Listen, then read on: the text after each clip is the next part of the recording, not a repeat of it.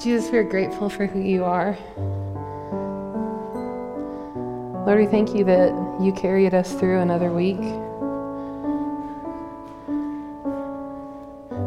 Lord, we're grateful that you conquered death.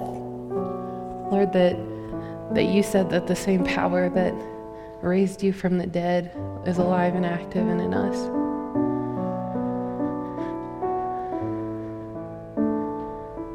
Jesus, if there's any area of our lives where we need to tap into that power,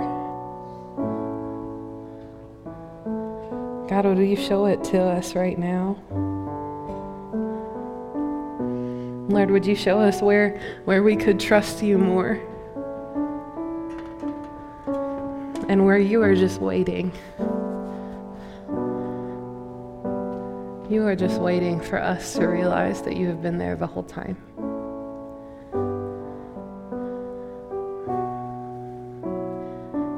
Lord, we don't come into this building every week because we think it does some magical power in our lives. Lord, we do it because we want to worship you. And not just in song, but in our lives. Lord, we want to look more like you. God, we want to speak more like you. Jesus, we want to give more like you. Lord, we even want to think how you think.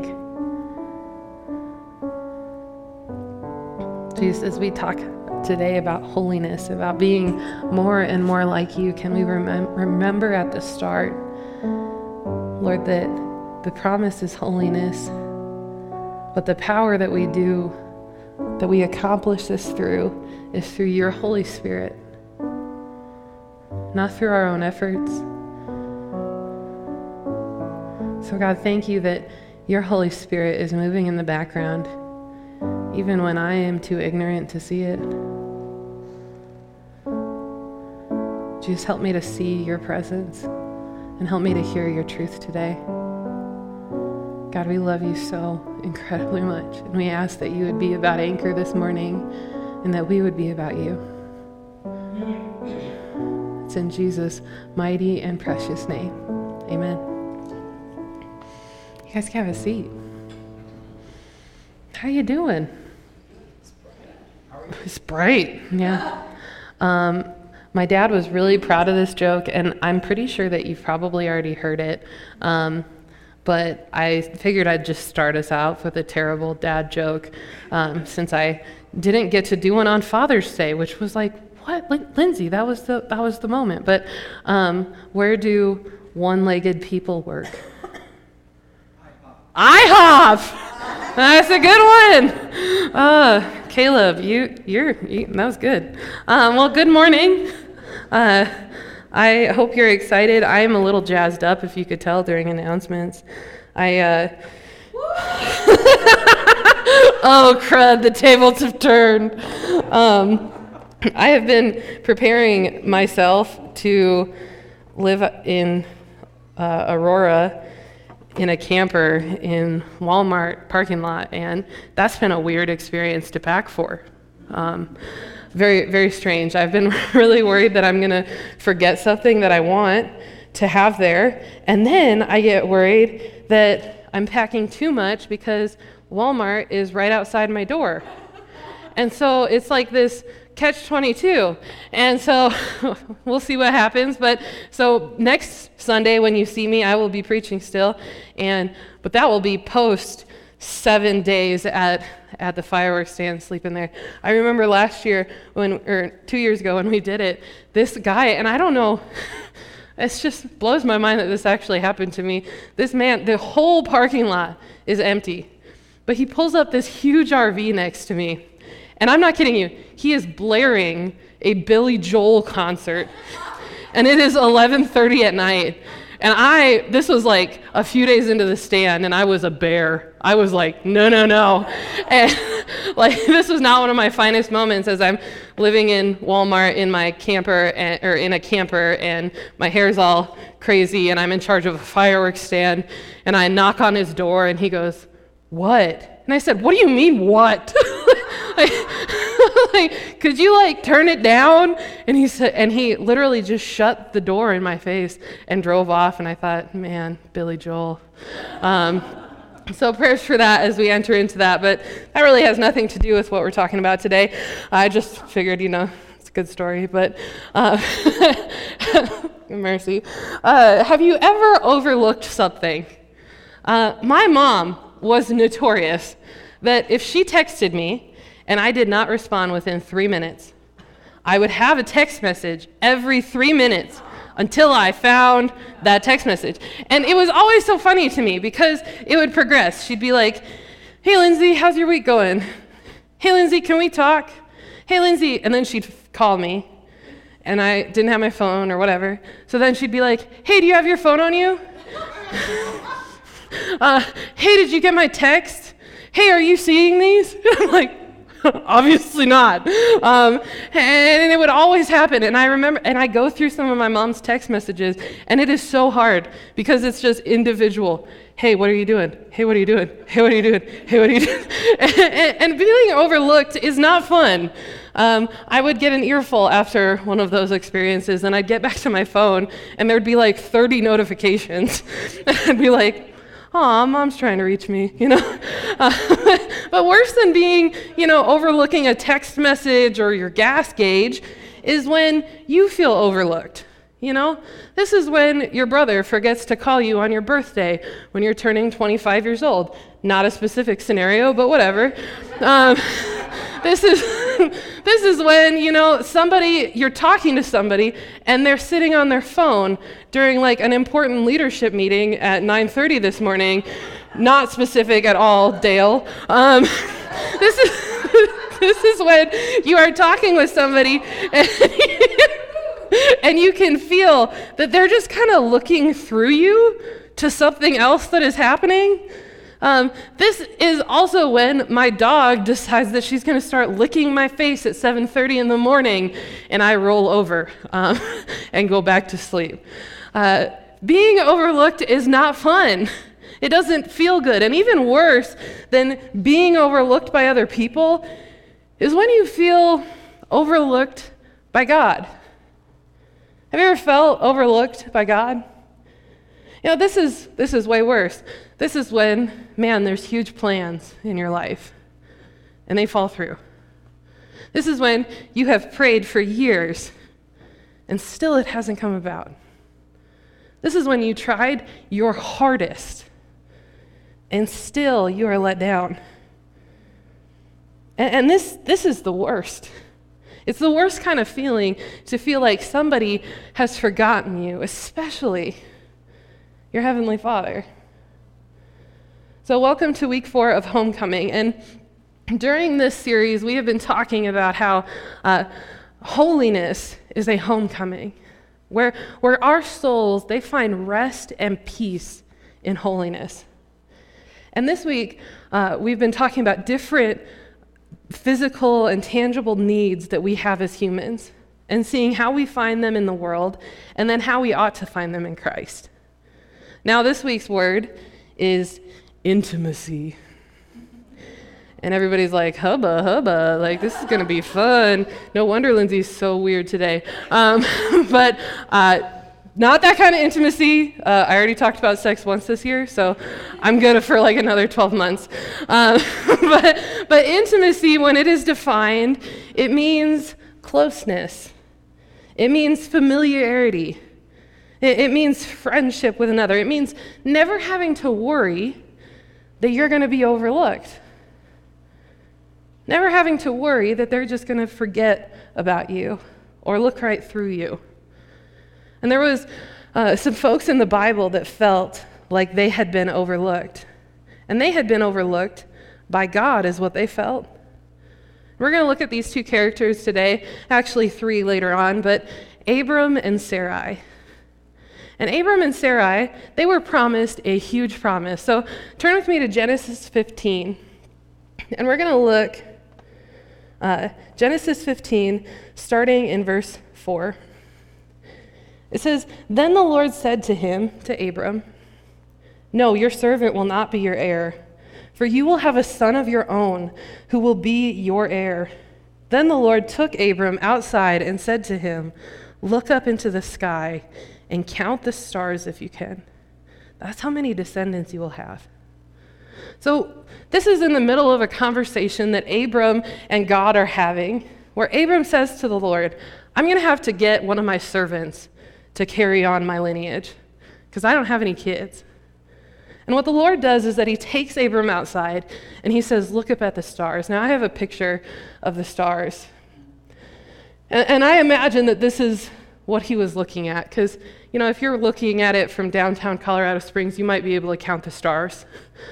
But in the middle of the land of Canaan, where there's no lights or pollution or anything, he sees all these stars. And the Lord says, "Count them." He says, "Count them. That's how many blessings that I have for you."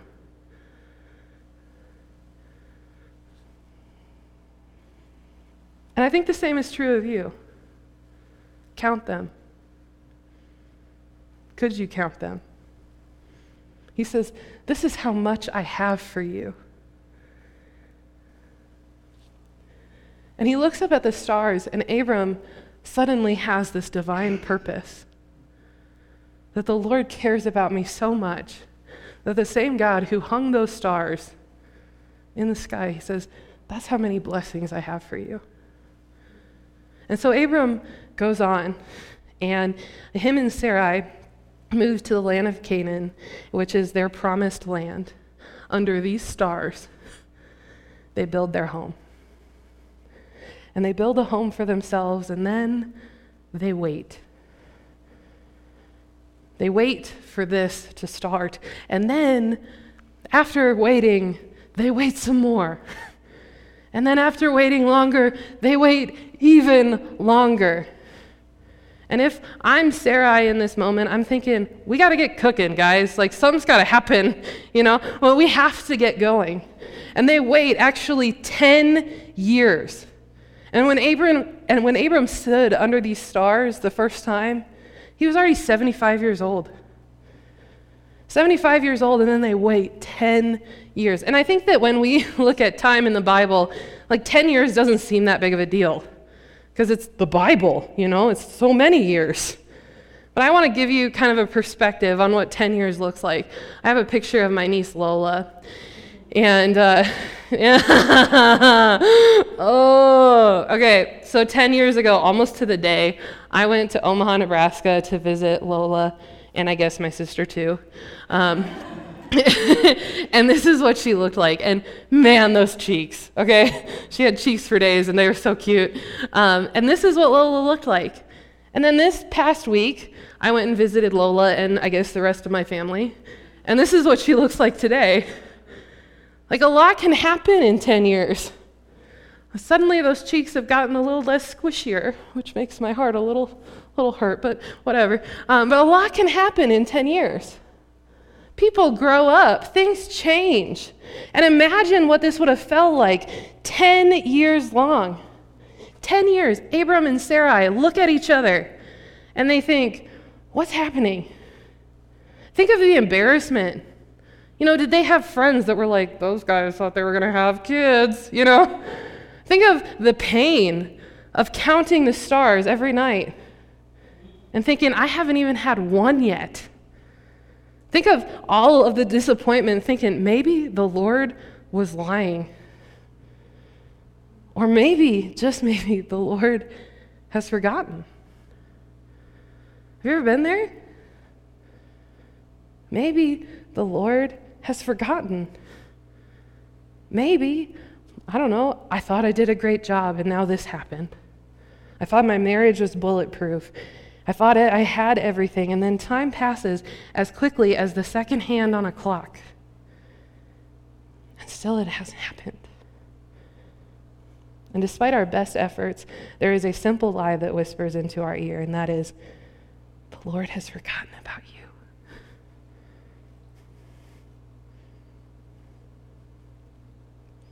The Lord's overlooked it. Did you really hear what you thought you heard? Maybe you're there today. Maybe you feel overlooked. What I want to do today is I want to look at this story of Abram and Sarai and see how it unfolds. And I want to show you what we do when we feel overlooked. What we do when we ourselves feel overlooked by the world or by God himself. What we do when we feel overlooked. So let's keep reading in this story. Genesis 16, verse 1. Now Sarai, Abram's wife, had not been able to bear children for him, but she had an Egyptian servant named Hagar. So Sarai said to Abram, "The Lord has prevented me from having children." Listen to the words even there. The Lord has withheld this from me. The Lord has prevented this from happening. She says, "Go and sleep with my servant. Perhaps I can have children through her." And Abram agreed with Sarai's proposal. So the first thing that we do when we feel overlooked is that we blame ourselves. This is what Sarai does in this moment. You know, Sarai waits an entire decade and she starts to think, well, you know, God said that Abram was going to be the father of nations. He didn't say that I was going to be the mother of nations. You know, she starts thinking, you know, maybe it's me. Maybe I'm the problem. Maybe I shouldn't be counting the stars. Maybe if I was just better, then this situation would work out. Maybe if Abram just had somebody better, his life would be better off. And I imagine that she looks up at the stars every single night and thinks, what is wrong with me? What have I done to deserve this? See, Sarai is one of the very first characters in the Bible to exhibit symptoms of depression. Sigmund Freud, he said that the key difference between general sadness and depression is self-blame. And he says, not just self-blame, but overgeneralized self-blame. Meaning, I look up at the night sky and I have met face to face with the God who put them there, and somehow it's my fault. It means blaming yourself for things that are completely out of your control. And Sarai did just that. She looked at the promise of God. She looked at the creator of the universe. And she said, something's wrong with me. Look at this, verse 3. So Sarai, Abram's wife, took Hagar, the Egyptian servant, and gave her to Abram as a wife. This happened 10 years after Abram had settled in the land of Canaan. So there was a study that actually happened in the University of Manchester, and they set out to prove this theory that depression is linked to self-blame or self-guilt. And so what they did is that they took two test groups. In test group A were people that had never experienced depression. And they went to them and they said, okay, we're going to give them all statements that would make them feel guilty. And they did this while they were hooked up to an MRI. And so they looked at their brain and they would give them these triggering statements for guilt. And what would happen with the first group is that two parts of their brains would fire. And the two parts that fired were the parts of the brains. One was responsible for social appropriateness, so knowing what was your fault and what wasn't. And the other part of the brain was the part of the brain that was responsible for guilt. And both of those parts of the brain fired simultaneously. Then they took test group B. And test group B had experienced depression before. And they gave the same exact statements. And what happened is that the same things fired, but not simultaneously. Actually, the guilt would fire first, and then the social appropriateness. Meaning, I would hear the voice in my head that says, that is your fault. And then I would hear a less convincing one that says that this is appropriate. And they said, this is why it is so important for talking and therapy to train your mind, literally to train your brain to not have a decoupling. And I thought that was fascinating because spiritually we do this. We decouple. You know, we have something that we experience. And instead of putting it up against the truth and the promises of God, we believe the lie. That's what Sarai was doing all along. And she wasn't coupling the promise of God with the waiting. She said, these are two different things, and I'm going to lean into the waiting and blame myself for the waiting and not remember the promise. Verse 4, it says, so Abram has sexual relations with Hagar, which I got kind of like a Bill Clinton vibe in this translation, but that's neither here nor there. So Abram had sexual relations with Hagar, and she became pregnant. But then Hagar knew she was pregnant. She began to treat her mistress, Sarai, with contempt. So the second thing that we do when we feel overlooked is that we compromise. And sometimes when people teach on this story, it's like, poor Abram, poor guy. His wife was just so conniving. It's like we're back in the Garden of Eden again, like, poor Adam, poor Abram. He was just a victim of circumstance. No. Where was Abram when he should have been saying, no, you're my wife? Where was Abram when he should have been saying, God has promised this, and so we can't go against him? Where was he when Sarah is counting the stars and getting stressed and blaming herself to say, no, to be a leader in that relationship and say, absolutely not. The Lord has promised us this, Sarai. But instead, he compromises. I love what Dave Guzik puts. He talks about how we compromise. He says, when we impatiently try to fulfill God's promises in our own effort, it accomplishes nothing. And it may even prolong the time until the promise is fulfilled. And I see people do this all the time. And we all have the same script in this. God isn't moving fast enough, and we feel overlooked, and so we compromise out of desperation. Singles. Lord hasn't provided a spouse yet, so I'll just provide one for him.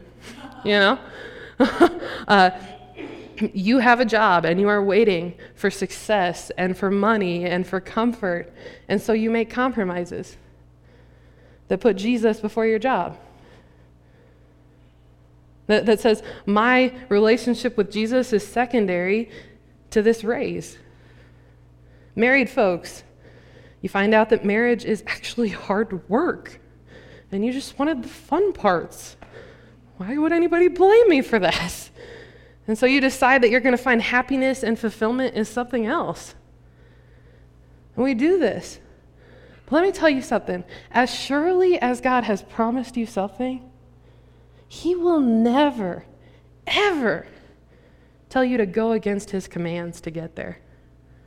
God's plans never require us to ignore God's commands. Meaning, the ends, they don't justify the means.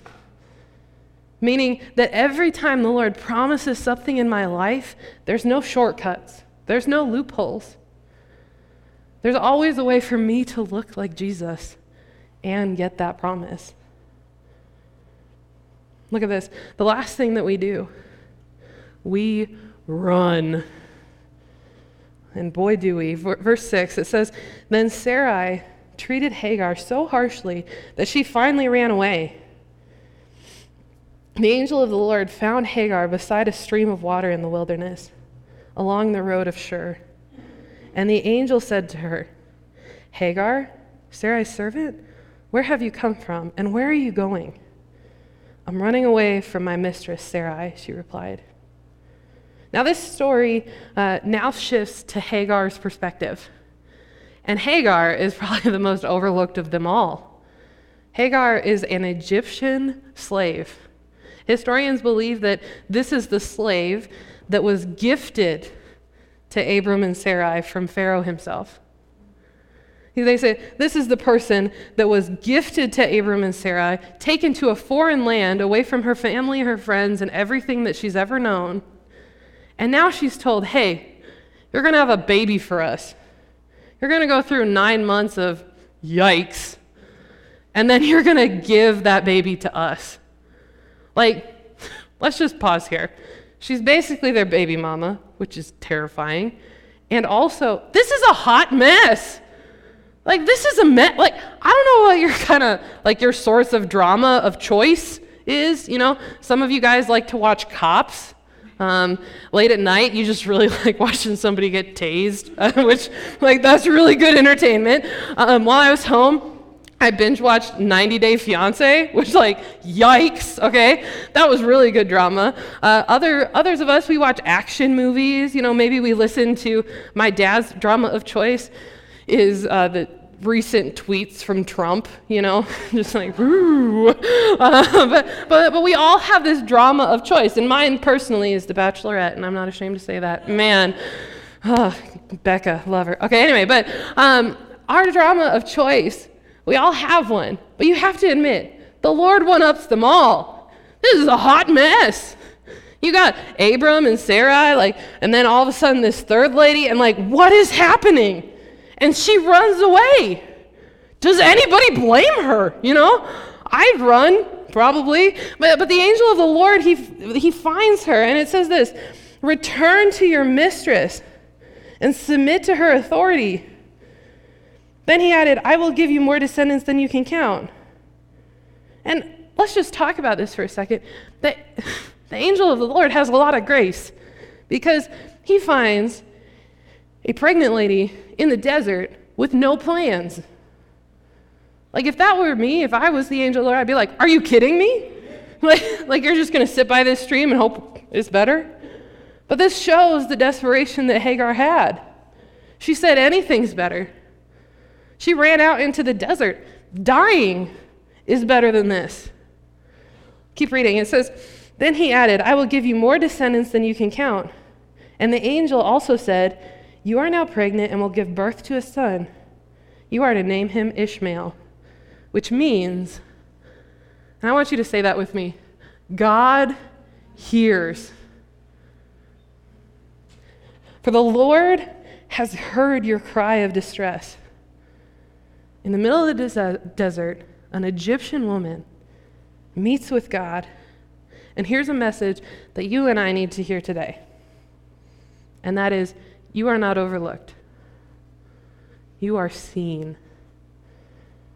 You are heard. The entire time this story carries on, and the Lord sees the pain. He sees the pain and the self-blame that Sarai has.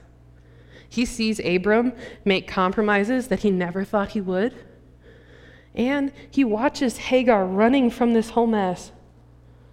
And he comes down eye level to her. And he says, name your child, God hears, because I have heard your cries of distress. Stop running.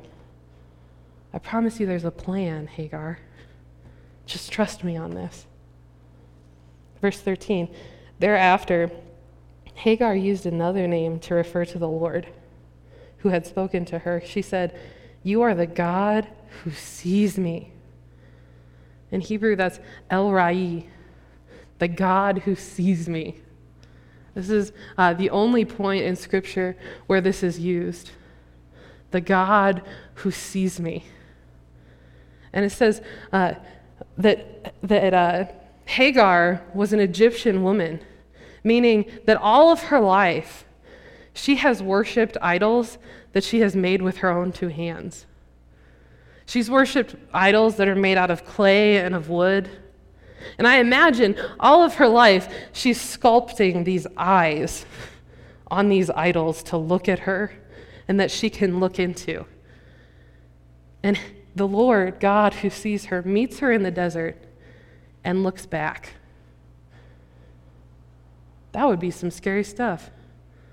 He looks back at her, and she calls him El Rai, the God who sees me. And the same God that met Hagar by the stream met you and I on a cross and says, I see you. You are not overlooked. You are not forgotten.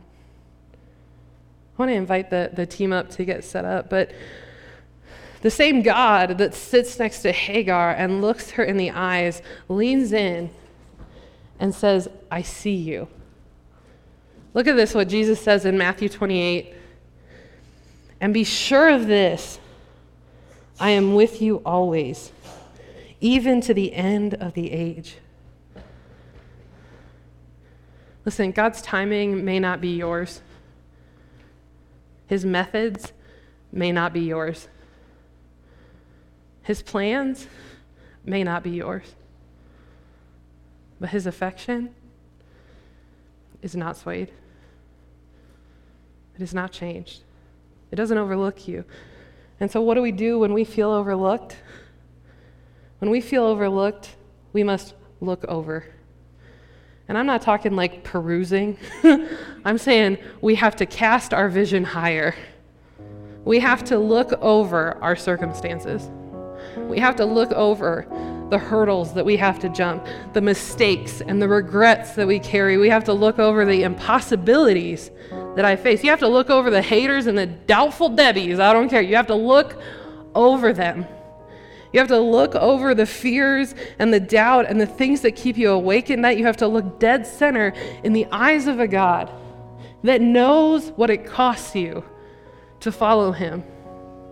A God who sees you, and he sees all the ways that this could go wrong. And yet he still is El Rai, the God who sees you. See, holiness is returning home and to be face to face with God and choosing through the power of his Holy Spirit to allow him to change my mind and my perspective. To say, Lord, I feel overlooked. And despite this visceral feeling, I will press into you more. And I will allow you to change my mind. I love how Paul talks about this in Romans 12. Don't copy the behaviors and customs of this world, but let God transform you into a new person by changing the way you think. Then you will learn to know God's will for you, which is good and pleasing and perfect. The main question of today is this: are you closer with your doubts than you are with God's promise? Would you take a posture of prayer?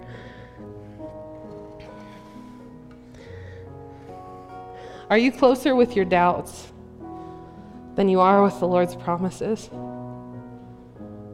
Do you lie awake thinking of the solutions that you could do?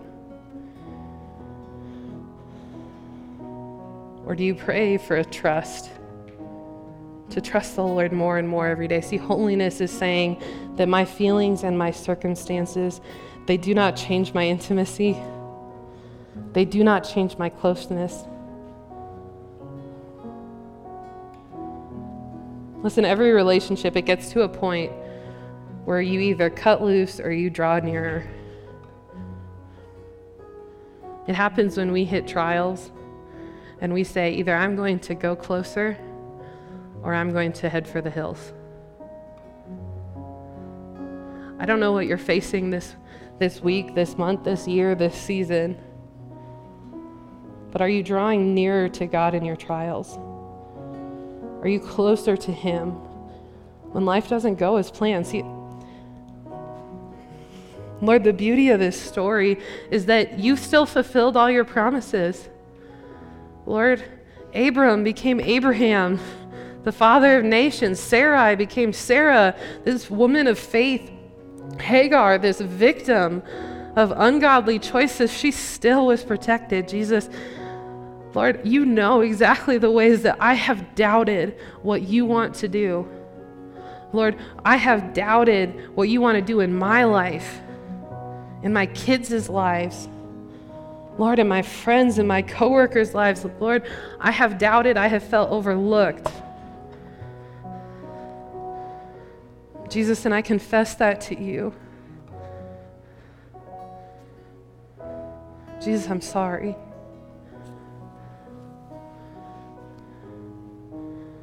Lord, but I want to trust you again. God, I want to draw near to you again.